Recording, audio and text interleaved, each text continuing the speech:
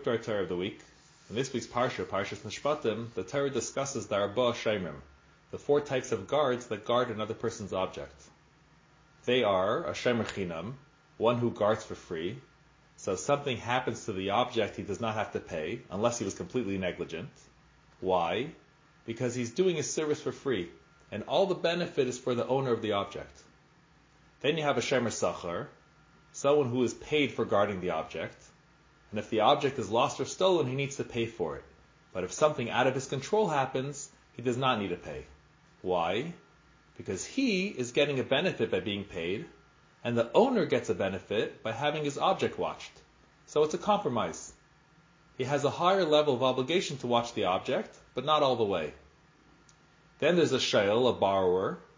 He needs to pay if something happens to the object, even in einus, something completely out of his control happens. Why? Because a borrower accrues all the benefit, and the object owner gets no benefit at all.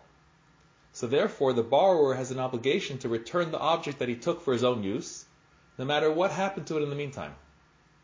Lastly, there's a seicher, a renter. So Rabbi Yehuda says that a seicher has the same rules as a shemer chinam, and Rabbi Meir says he has the same rules as a shemer sachar. What is the reasoning behind the argument?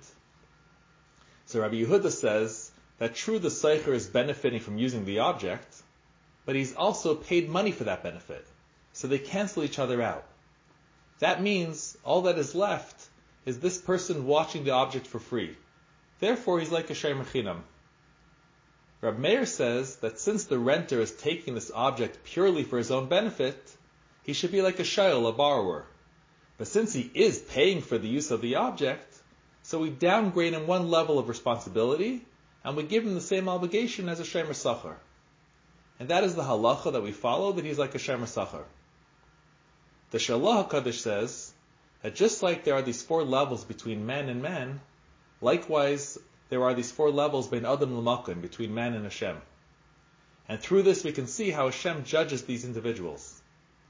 Hashem gave the Jews the responsibility of guarding the world. How? Through keeping his Torah and mitzvahs. The shemer chinam is the person that is on the level that serves Hashem without any intention of receiving a reward. He's the tzaddik that just serves Hashem l'shma. So Hashem is the most lenient with him. The shayl, the borrower, he's someone that all the benefit is his. He enjoys all the benefits of this world, but does not give anything in return. As a result, he is judged the harshest and is held to the highest standard of scrutiny. The shemer sachar and seicher are similar in their work and benefit, but they approach it differently. The shemer sachar first and foremost wants to do his job, guard the Torah and mitzvahs.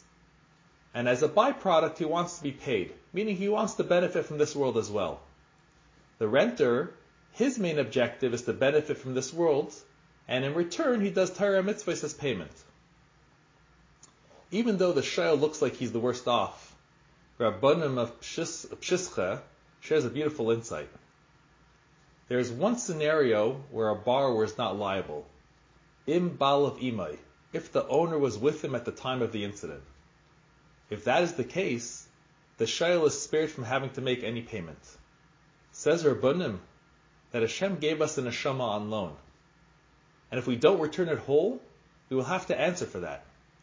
However, if we make sure that the owner is always with us, we ensure that b'chol darchecha da'ehu, that we think of Hashem and thank Hashem for everything physical benefit we have, then since the owner Hashem is with us, we are ensured that we will not be liable for any negative payments, chas v'shalom, but will only be found innocent and guilt-free with only blessings.